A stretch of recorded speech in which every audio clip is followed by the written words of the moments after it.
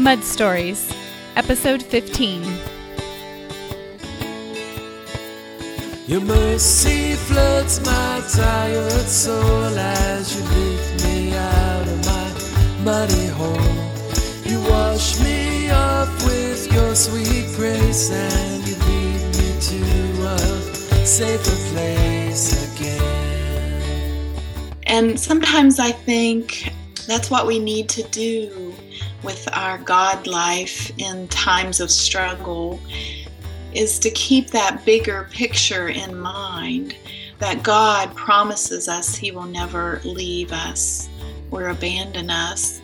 And holding on to that, knowing that by faith, is the thing that will get us through. He will use everything for His glory. Hi, my name is Jackie Watkins, your host, and you're listening to Mud Stories, a podcast dedicated to bringing you inspiration in your muddiest moments, hope to make it through your mud, and encouragement for you to know that you are not alone.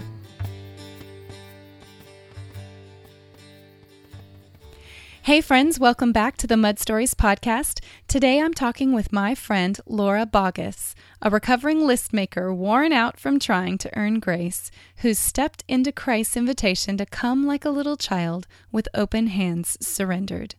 Laura has a master's degree in clinical psychology and works in a medical rehabilitation hospital, helping patients and their families cope with traumatic diagnoses such as brain injury, spinal cord injury, and stroke. And she believes in the healing power of story, often using storytelling in her therapy with her patients.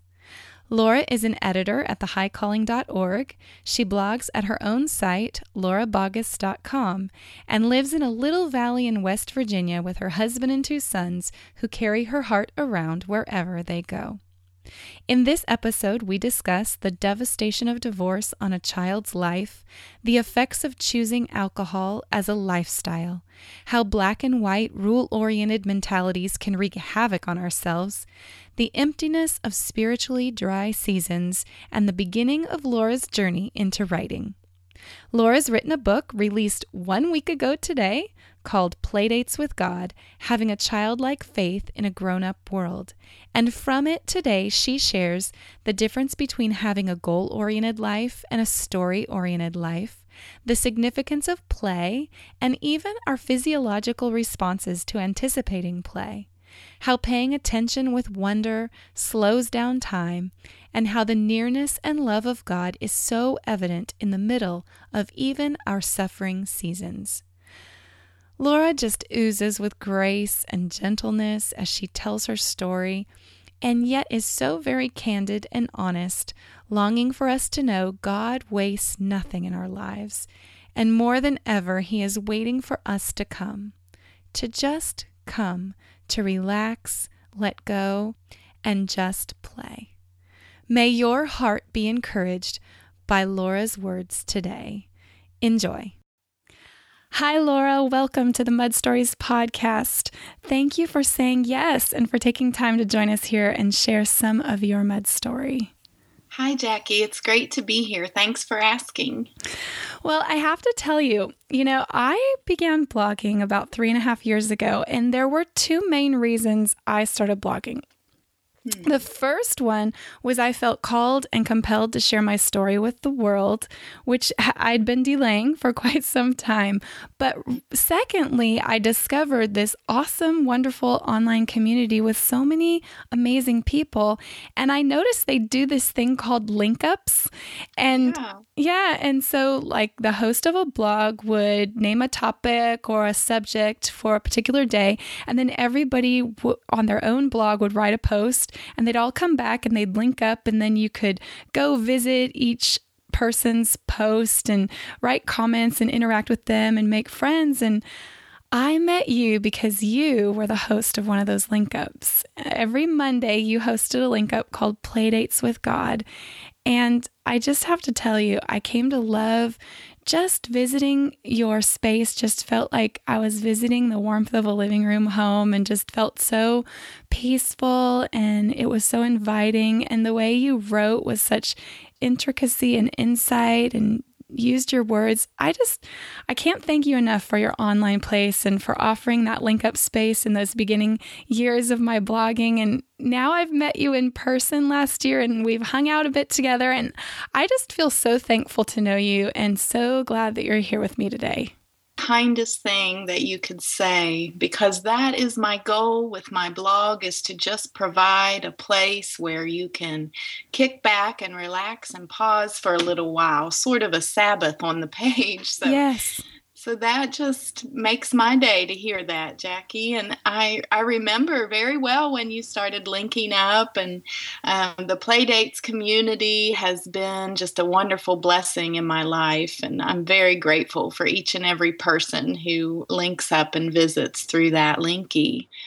It's been a great experience. Yeah, I just met so many wonderful people. So as we talk about your mud story today, even as far back in your childhood, life wasn't easy for you. Would you go back, Laura, and share some of that mud with us, when it started to get thick and how you got a little stuck and what that looked like for you? Well, when you first invited me I started considering how to best tell the story, I think I said to you, the question would be, which mud story would I share? So bear with me as I try to put the words together. But yes, I was raised in a very fundamentalist faith, and had a very strong sense of community with our faith family as a child.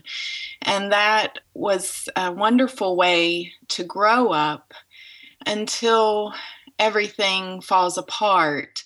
And that's what happened with my family. And my parents got divorced, and my mother was excommunicated from the congregation that had been so much a part of our life. I have two brothers and a sister that I grew up with, and we always said we were stair steps. We were all 2 years apart, so we were very close family. And I was 11 when my parents separated. It changed everything, as a breakup of family does. We stopped attending church. My mom started a relationship with a man who, it wasn't necessarily a healthy one for her, for us.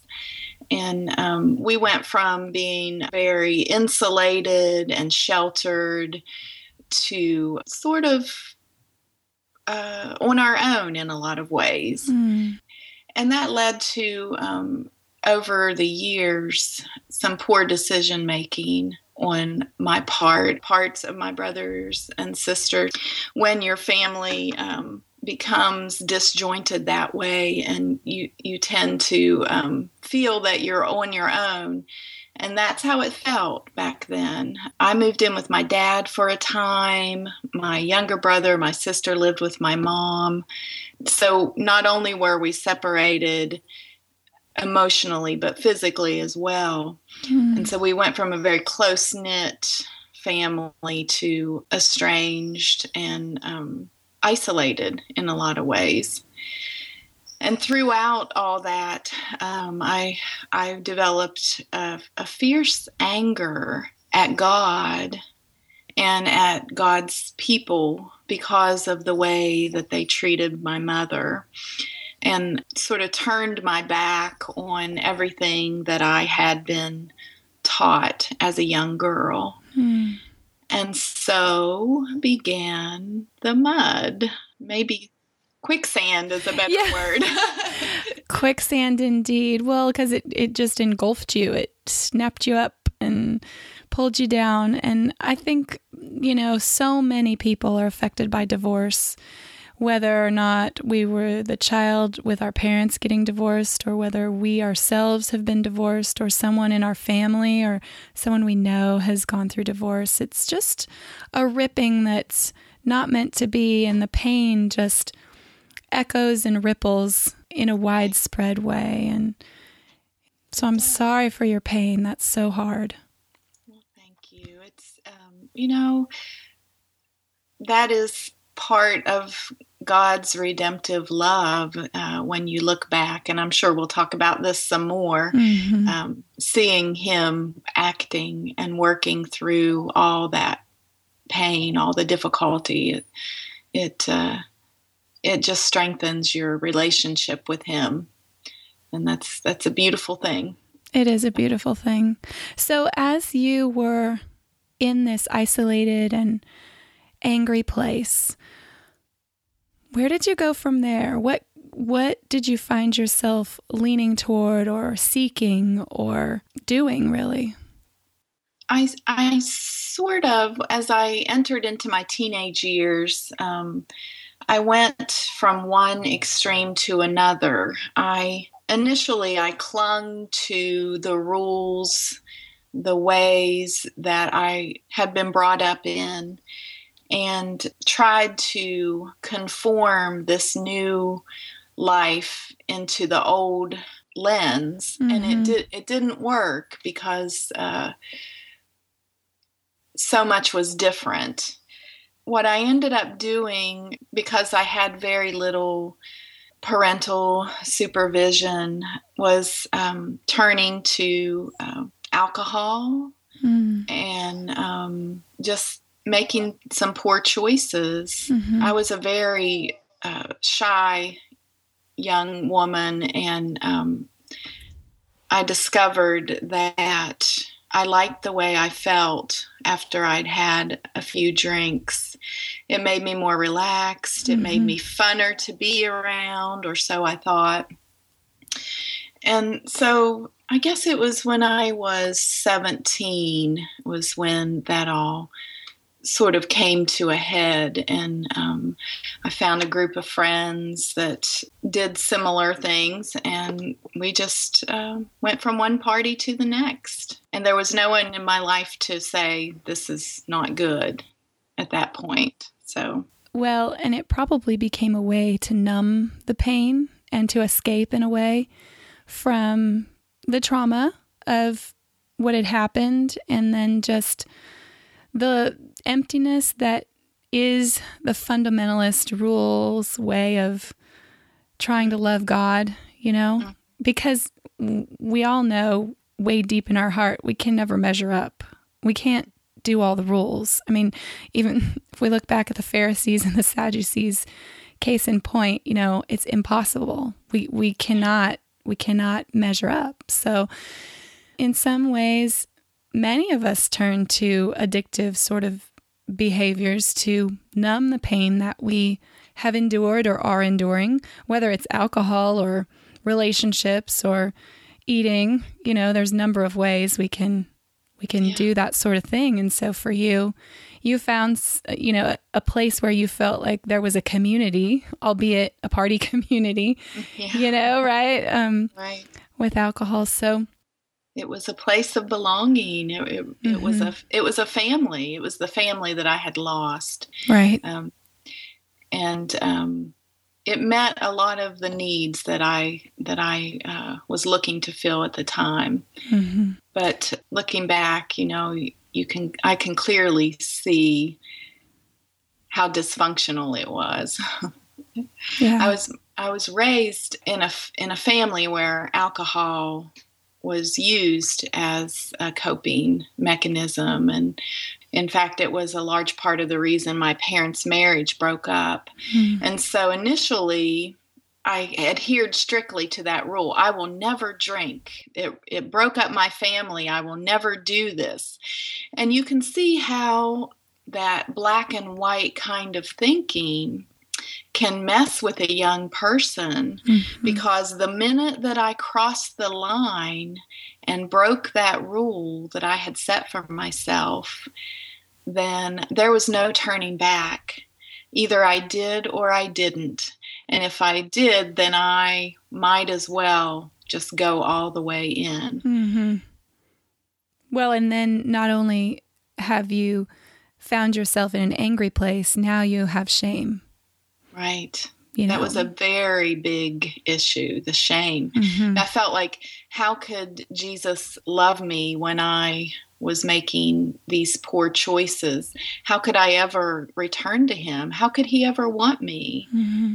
I can relate to that so much, so much, because you begin to think, well, if I'm disobedient this much, then maybe he really can't forgive me. Right. And maybe I might as well just give up trying, I think that happens to a lot of people. I was listening to my pastor yesterday speak, and he crossed his arms at the front of the platform and he said, many of us are resistant to establishing time with God, not because we don't believe he loves us, but because we don't think we deserve his love.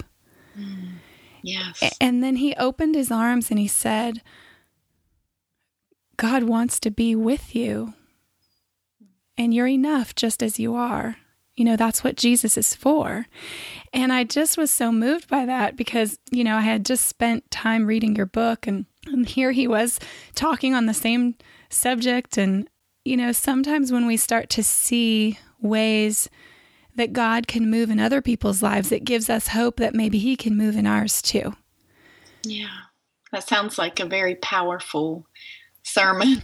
It was. And it's reminding me of what you're describing, because so many of us, I know a lot of people who are in their 70s and 80s who are angry people. They're bitter people, and they're people who I think so much water has gone under the bridge, so much of breaking rules and not feeling worthy enough for God to love them. And so much shame has built up, almost like calluses around their heart, that it's just almost impossible for them to let God in. And how is it that we can be a people who don't end up that way, and we find ourselves in the mud like you're describing, you're feeling like you're in a community that cares for you, a family that, albeit one that's probably not healthy for you, but so many of us, we just want to belong. We want to feel validated. We want to feel loved. And sometimes these addictive behaviors provide an avenue for that need to be met. Yeah, that's very true. So what happened as you walked in that lifestyle and you were moving on towards young adulthood and college? Well, what happened was, even though I was angry at God and the faith community that I grew up in, every night I would continue to pray and cry out to God to rescue me. And I'll never forget, that was when Jesus became an intimate companion in my life. And that is probably the greatest blessing that came out of that season, is the closeness that I developed with Jesus, because I could feel him right there beside me every night as I cried and just prayed, how can you love me? Help me to do better.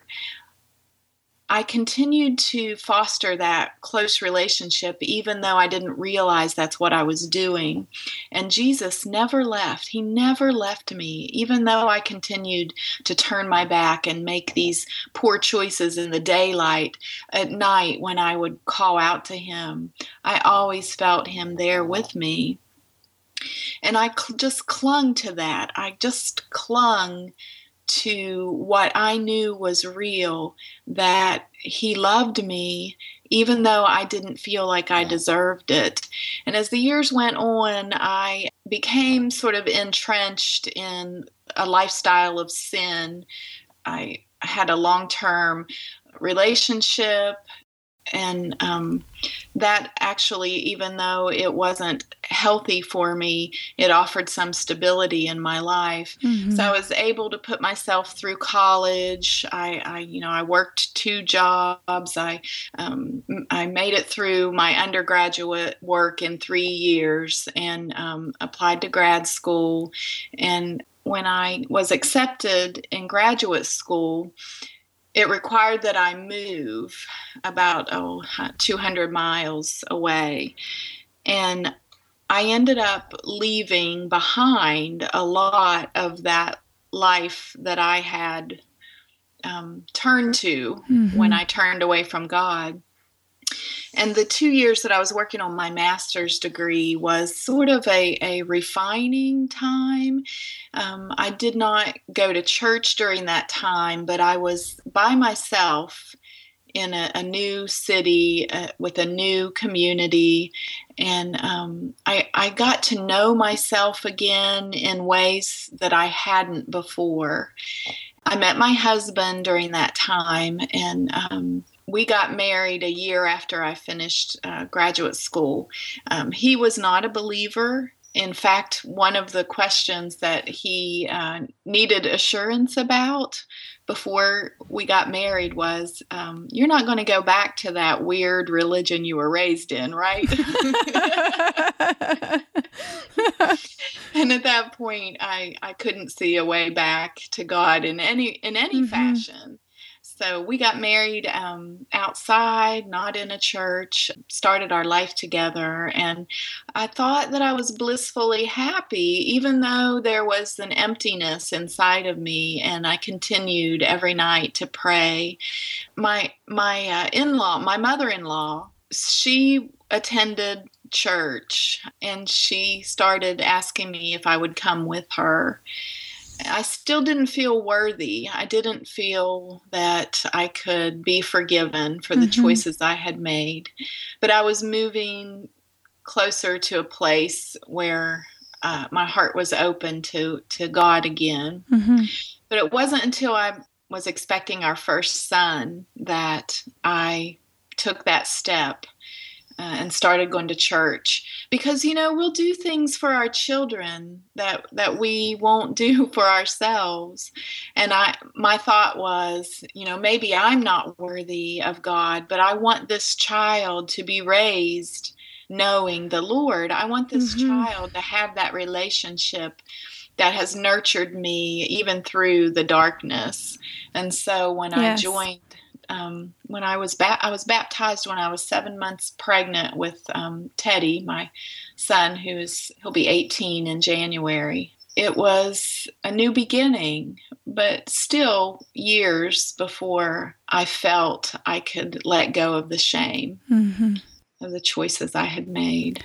I think it's so powerful how you talked about how we'll do for our kids what we might not feel we can do for ourselves.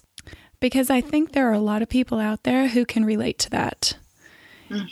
And sometimes it's that event of having children that begins us on a track thinking more about spiritual things, reflecting on God and who He is and how He interrelates to us. Definitely. It's a gift. I mean, children are a gift anyway, but they can really be a gift in that way for so many people, don't you think? I think so. And I think if I remember my Pew Research, if you look into the numbers, you'll see that is when people who left church in their college years, that's the age that they return after they start having children and starting a family. And it is an interesting phenomenon because it gets you back to what matters most, I think, when you are thinking about passing on to the next generation. What matters most, faith seems to be something important. My husband went to church when he was a young boy. So after we had children, even though he wouldn't come to church with us, he encouraged me to take the boys to church and was always supportive of that, which would just boggle my mind and infuriate me in so many ways. But again, good enough for the children, but not for ourselves. Yeah.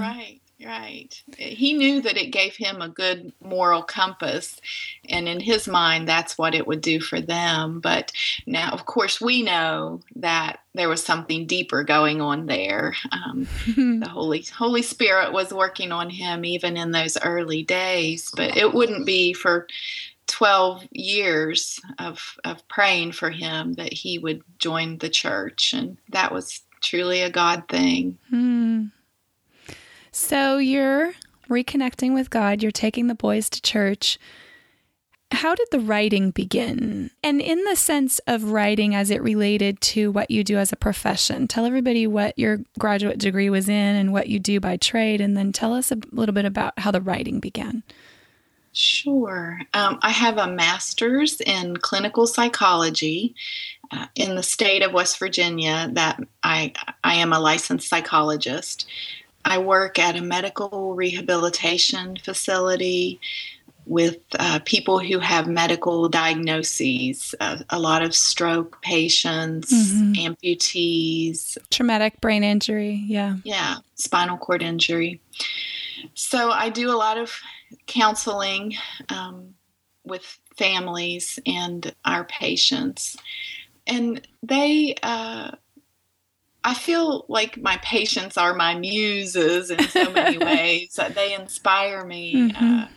The hardships that they face with such grace. I really, of course, the privacy laws prohibit me from sharing their stories, but just the fact that I get to walk with them through much of their recovery and that they trust me with their stories is a tremendous privilege.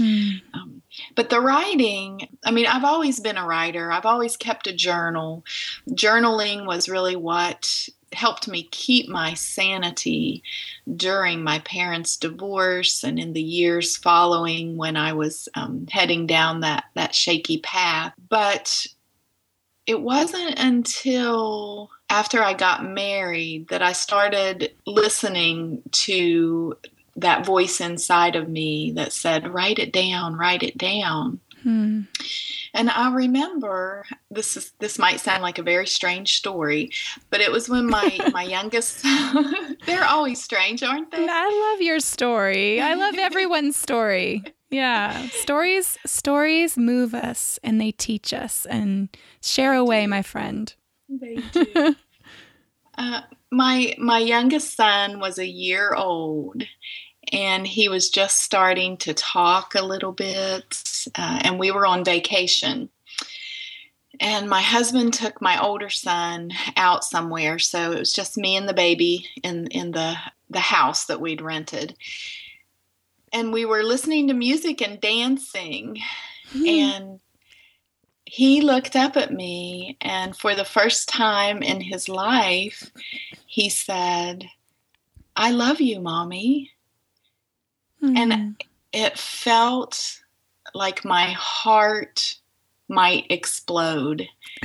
I'd never felt so much love for another human being in my life. And I remember asking God that day, what do you do with this? What does a person do with this kind of emotion, with this kind of love?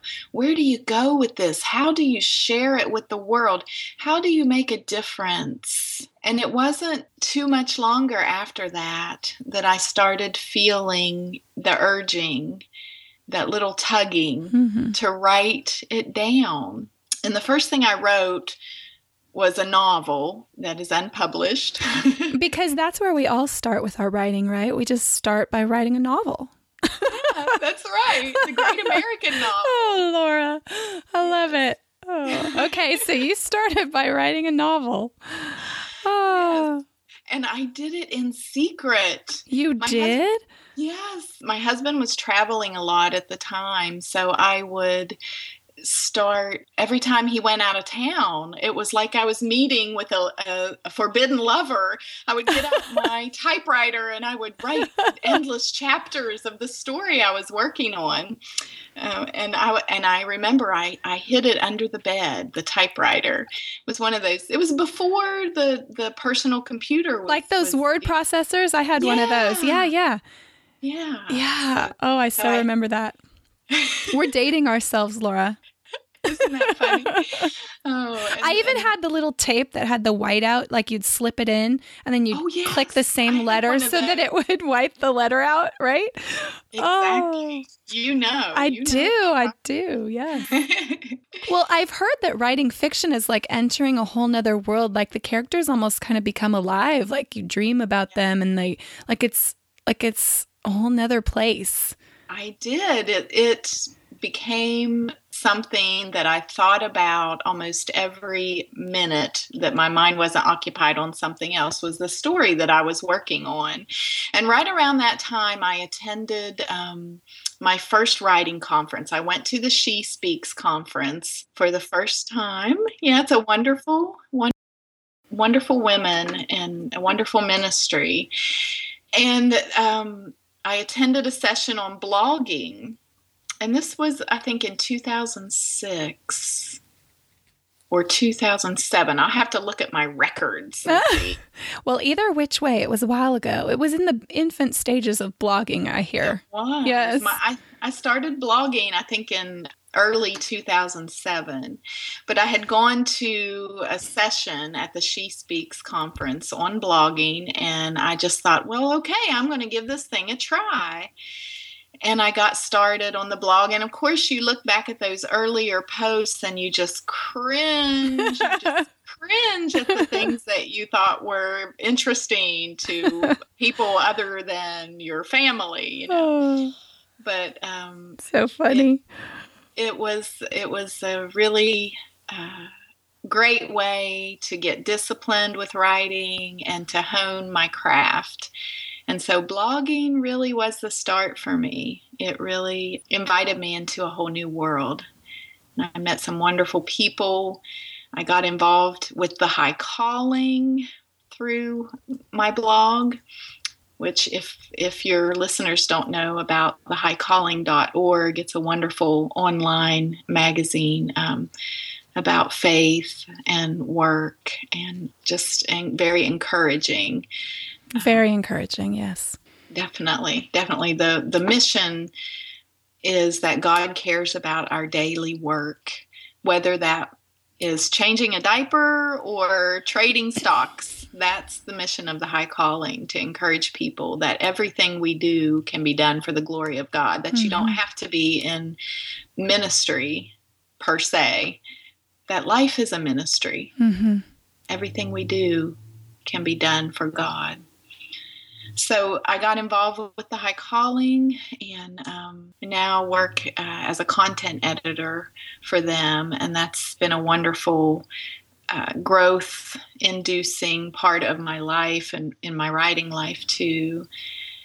It's amazing. When I look back, I just think, look what God did. Just look what God did. And here we are. So your relationship with Jesus progressed, I'm thinking, as these years are going by. You're writing, you're making relationships, you're being edified and encouraged. You've now, all these years later, if we fast forward, you've written a book called Playdates with God. And I'm guessing the name was inspired by the wonderful Link Up Playdates with God that you've been doing every Monday for years. Tell us a little bit about how the book came to be. Well, I started hosting this Link Up after I read Laura Barquette's book, God in the Yard. I don't know if you're familiar with that book. No. But Laura has been a wonderful writing mentor to me, and she's just an amazing teacher. And she was my first managing editor at the High Calling, and she since has gone on to do other things. But she wrote a book called God in the Yard, and it was about this decision she had made to sit out in her yard every evening for a year, just sort of wait on God in that time. And it was such an influence on me that I started thinking, I need to open my eyes to God in different ways. I had been doing a lot of spiritual disciplines. I kept a regular quiet time. I was involved in Bible study and all the usual. Mm-hmm. But I was feeling a little bit stuck. I wasn't feeling the intimacy that I had felt in those younger days when God would come to me in the night and comfort me. And part of it, I think, is that as you grow and become an adult, there are so many distractions. You know, especially for women, I think we are tasked with keeping track of all the ins and the outs of the family life. So not only do we have whatever work we do on a daily basis, but we're keeping track of every individual member of the family and all the work that they're doing. The calendar is ours, all the appointments. And so there's only so much room in a person's mind for things. And so I was feeling like my mind and my heart was very crowded. And I was having trouble slowing down enough to just feel God's presence. The regular quiet time, it wasn't meeting the need for me anymore. And that's not to say that it wouldn't have eventually. I think we all go through different seasons of dryness in our spiritual life. So I was feeling like I needed to find God in a new way. And so I decided this would be a good way to try. That once a week, I would meet with God in either a new physical place or a new emotional place, just out of my comfort zone, something new. And that's how Playdates with God was born. I was going to say, if you read the book, then you read the story about the trampoline, which was sort of the impetus for the feeling that evoked in me, the childlike joy. I sneaked into my neighbor's yard and jumped on the trampoline, which I hadn't done probably since grade school. And it was such a freeing feeling that I thought, I need this feeling in my life more often. And so that was really what pushed me to start chasing after God that way. Well, I love how in the book, you talk about, because let's just talk about the book for a little while. I mean, your book, I could probably do a whole nother podcast episode on the book. So bear with me if I gush too much about the book, y'all. But this book, you talk about, talking about the trampoline and new ways to meet with God. I think many of us who have, made decisions that we regret or decisions that we knew weren't pleasing to God. I mean, even if you don't have a relationship with God, we have the moral law of God written on our hearts, Scripture says, and people know in their gut whether they're doing something right or wrong. I really believe that. And so there's this drive for many of us to wonder, even when we're in a place of shame or guilt or feel like we can't really connect with God, there still is way under there a desire to connect with God. And, these traditional spiritual disciplines that you've been talking about, most of us do start because we are so rule oriented. We start with, our checklist of what we have to do. And especially as women, men might do this too, but because I know there's some men that listen to this show, I don't want to leave all y'all out, but many of us are task-oriented, we're goal-oriented, and we have our list. Okay, we need to get our Bible out. We need to read a certain passage. We need to pray a certain amount of minutes. And if we don't have the time to do that big chunk of that or, memorize whatever passage, then sometimes many of us get hung up that we can't meet that standard. We don't end up pursuing God at all.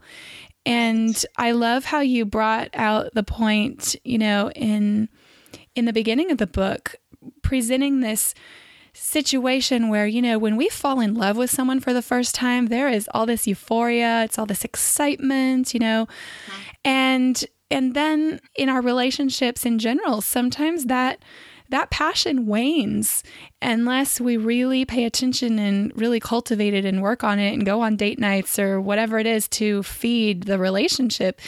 And it can be the same way with God, where we just feel so disconnected, or maybe we've known God before in our lives, but then we made some decisions that make that shame and guilt come in, and then we just don't feel that passion or that drive. Or maybe we begin trying to do the list of rules, the list of things, and we feel dry still. And so I love how you say, more than doing, God simply wants me.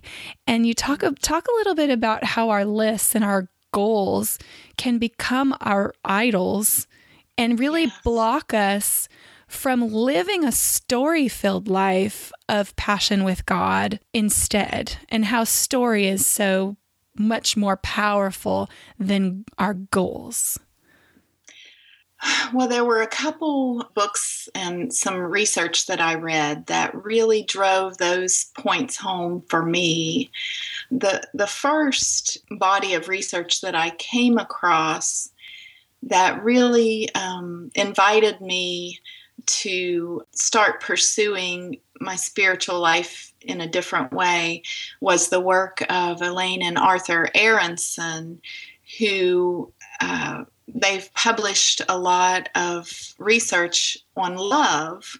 I mean, since the 70s, they're a married couple. They've been studying love, and in more recent years, one of Dr. Aronson's students, Bianca Acevedo, has been doing a lot of work with brain scans related to love and excitement and sustained excitement and intimacy in marital relationships. But the Aronsons posed this theory of love called the self-expansion theory, and their research indicated that couples who, after more than 20 years of marriage, the ones who continue to report incidents of high levels of excitement and feelings of intimacy, as opposed to that sort of friendship love that a lot of marriages can fall into. These couples who maintain the high level of intimacy were couples who continued to do new things together and learn new things together. And so I tried to apply that to my life with God, and that was why trying to schedule a play date and doing something new became really crucial, really important in sort of reigniting my passion for God. But also I realized that the spiritual disciplines that I'd been keeping, they had become a sort of checklist for me. In the morning, I was getting up an hour early so I could pray and read scripture. And that's a beautiful thing. Don't misunderstand me. I wasn't letting those things penetrate my heart. I had come to a place where I was doing them because I felt like that's what a good Christian woman should do. Mm-hmm.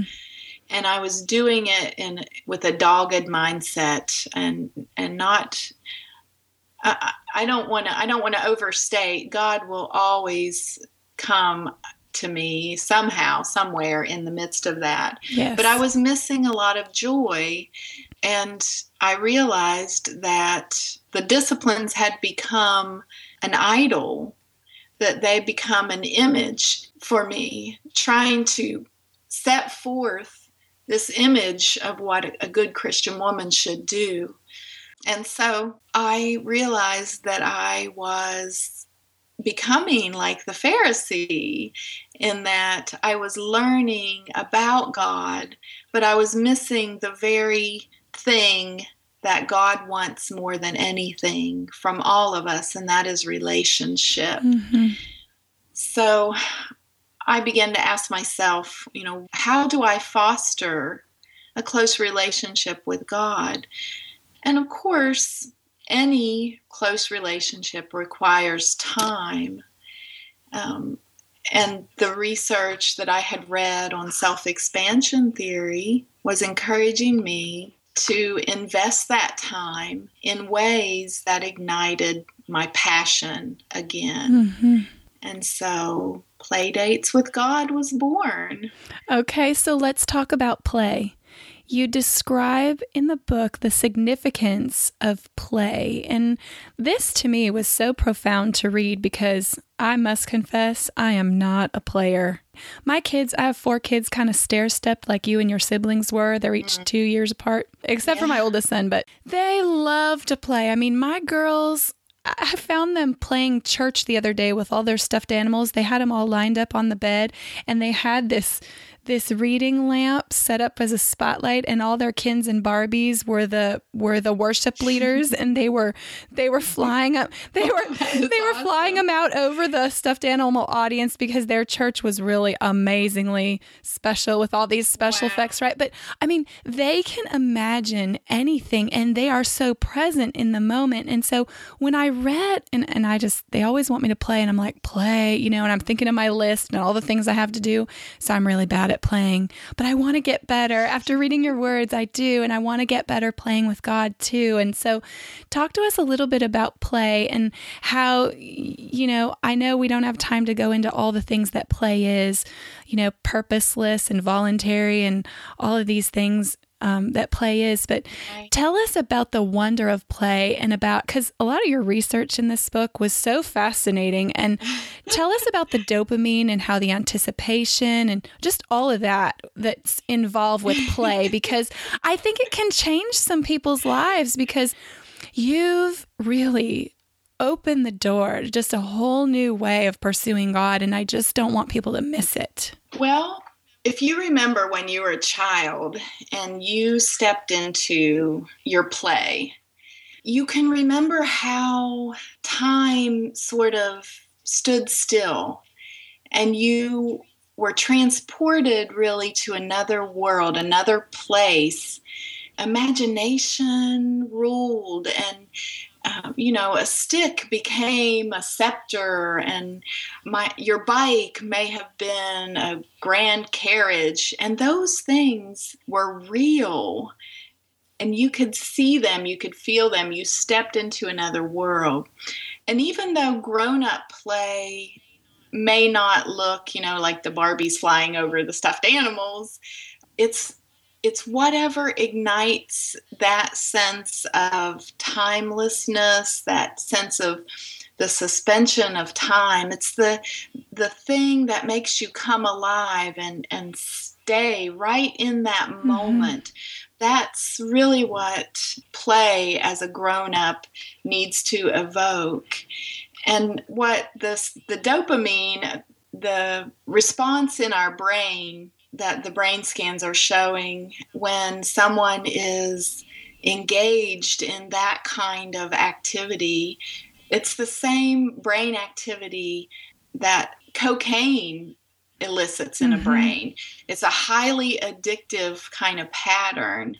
And what the studies show is that when we find that sweet spot, that place of joy, that even just thinking about that activity can stimulate our brains to produce the feel-good hormones and neurotransmitters. And it can also, dopamine is addicting. So in that sense, I mean, I'm familiar with the dopamine research as it relates to our sexual relationships in marriage and how dopamine's emitted from our brains when we have sexual activity with someone. And really in marriage and in monogamy, that really addicts us to one another. And what I found so fascinating is this information you were relating to our relationship with God. If we find new and exciting ways to fill our lives with wonder and notice of who He is, and He's faithful to meet us there, and He's even given us this really physical response to almost propel us toward Him as our God. And it's all in relation to play, and not even actually doing the play, but anticipating the moment of getting to play. Yes. And I loved that. So when the scripture tells us to fix our minds on God and on all that is true and pure and lovely, there's a physiological reason. Yes, for that. and that was so amazing to read of. And then in relating to that, you talked about, because as children, time moved so slow. I mean, summers lasted forever. And, now in my 40s, my day goes by so fast, I can't even keep track of all the things that I have to be responsible to do. And yet you talk about in this play, evoking wonder also has a physiological basis in our brains too. Can you speak a little bit to that? Well, there's the research about the perception of time. I came across a study by Professor Galinsky, I think was his name, where he discovered that when you're doing novel activities, and especially if you're immersed in a new culture altogether, the studies show that if you move to a new country and you're experiencing everything new in that way, a new language, new culture, that time slows down, or the perception of time slows down. And so we just see time differently when we're engaged fully in the moments. But when we're distracted, they just slip through our fingers like so much water, you know. But when we're focused and engaged, that's when we feel the timing of God, those Kairos moments. Yes. Well, and you talked about awaking to the wonder of the moment and being slowing time with our attention. And it really does evoke joy by doing that. Yes. Yeah. I loved that. Oh, Laura, our time is going by so fast. It is. This has been so fun. I know. In closing, I just want to ask you one last little thing. As we think about our mud in life, trials, adversity, suffering, so many are facing suffering or maybe failure, decisions that we made in and of our own selves. When we're hurting and we don't feel close to God, you talk about in your book how the presence of Christ in our struggles so often can't be perceived when we're in the midst of them.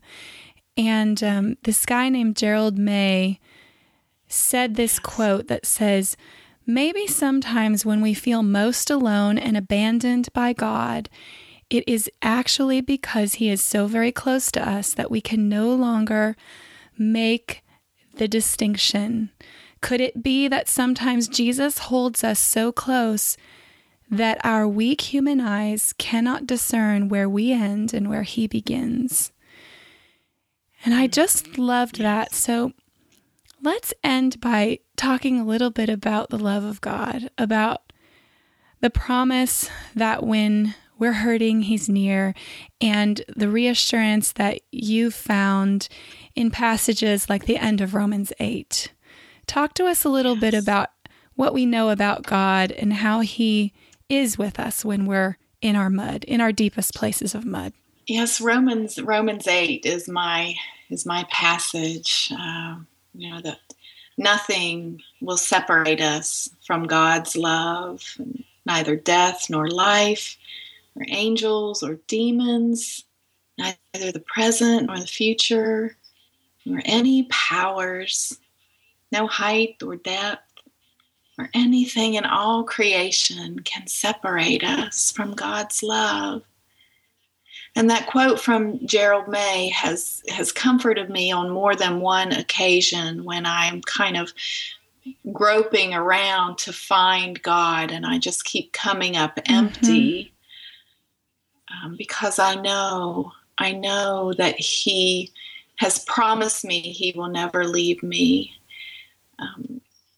and that He is indeed inside of me through the Spirit. I heard it was one of Stephen Curtis Chapman's sons, and I'm sorry to say I don't remember his name, but I went to a concert that his band was playing, and he talked about looking at a painting once it was an impressionistic painting, and when he was up close, he couldn't tell what the picture was, but when he stepped back, he could clearly see the composition and the beauty that the artist had intended.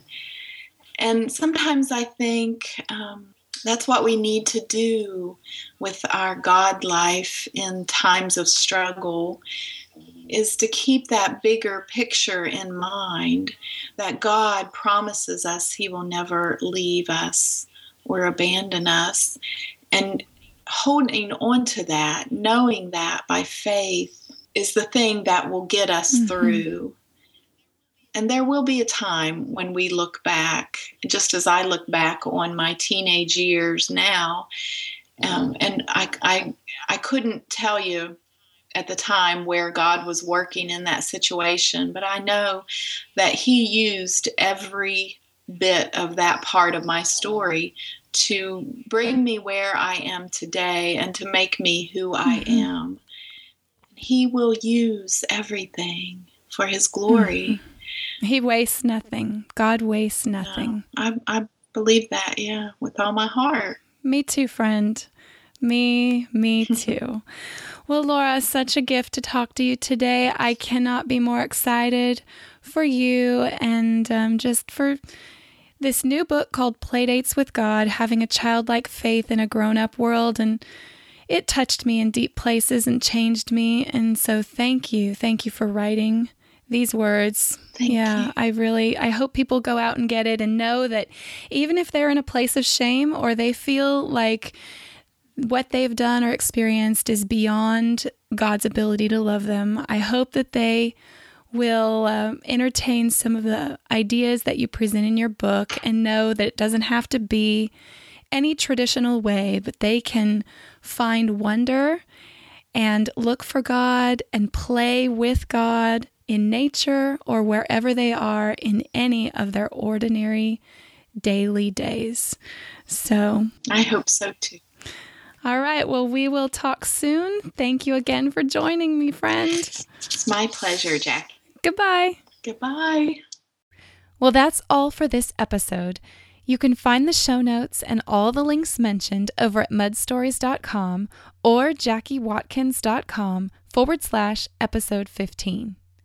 I hope this episode encouraged you to know that there is not just one way to find connection with God, and I'd sure love to hear how you're exploring new avenues, just like Laura talked about, to see God in your everyday days, in nature, or even through play, right where you are. Again, I'm so thankful you took the time to hang out with us today, and I only wish I could meet each and every one of you in person and hear your story too. If you'd be so kind as to just tell one friend about this podcast, a friend who you think would be encouraged, and also you're always welcome to go directly over to iTunes, or you can go to JackieWatkins.com/iTunes to leave a rating or review, which will help more people be able to find this podcast and be encouraged too. So today, no matter what we're facing, where we've been, or what lies ahead, may we all find a grateful song to sing. Have a beautiful day.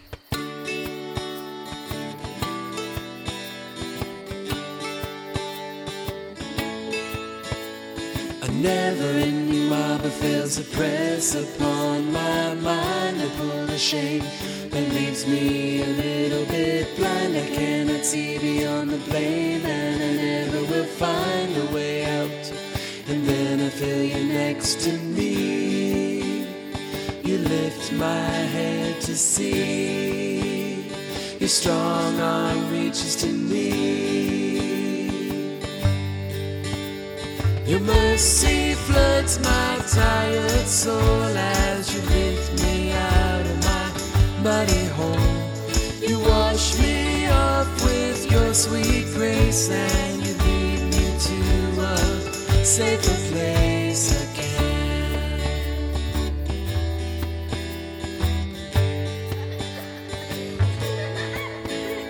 A never-ending marble fails to press upon my mind. I pull the shame that leaves me a little bit blind. I cannot see beyond the blame, and I never will find a way out. And then I feel you next to me. You lift my head to see. Your strong arm reaches to me. Your mercy floods my tired soul as you lift me out of my muddy hole. You wash me off with your sweet grace, and you lead me to a safer place. You overwhelm my broken thoughts, and you mend my lost and damaged heart. I find myself where I belong in your safe embrace. There's a grateful song to sing, a grateful song to sing, a grateful song.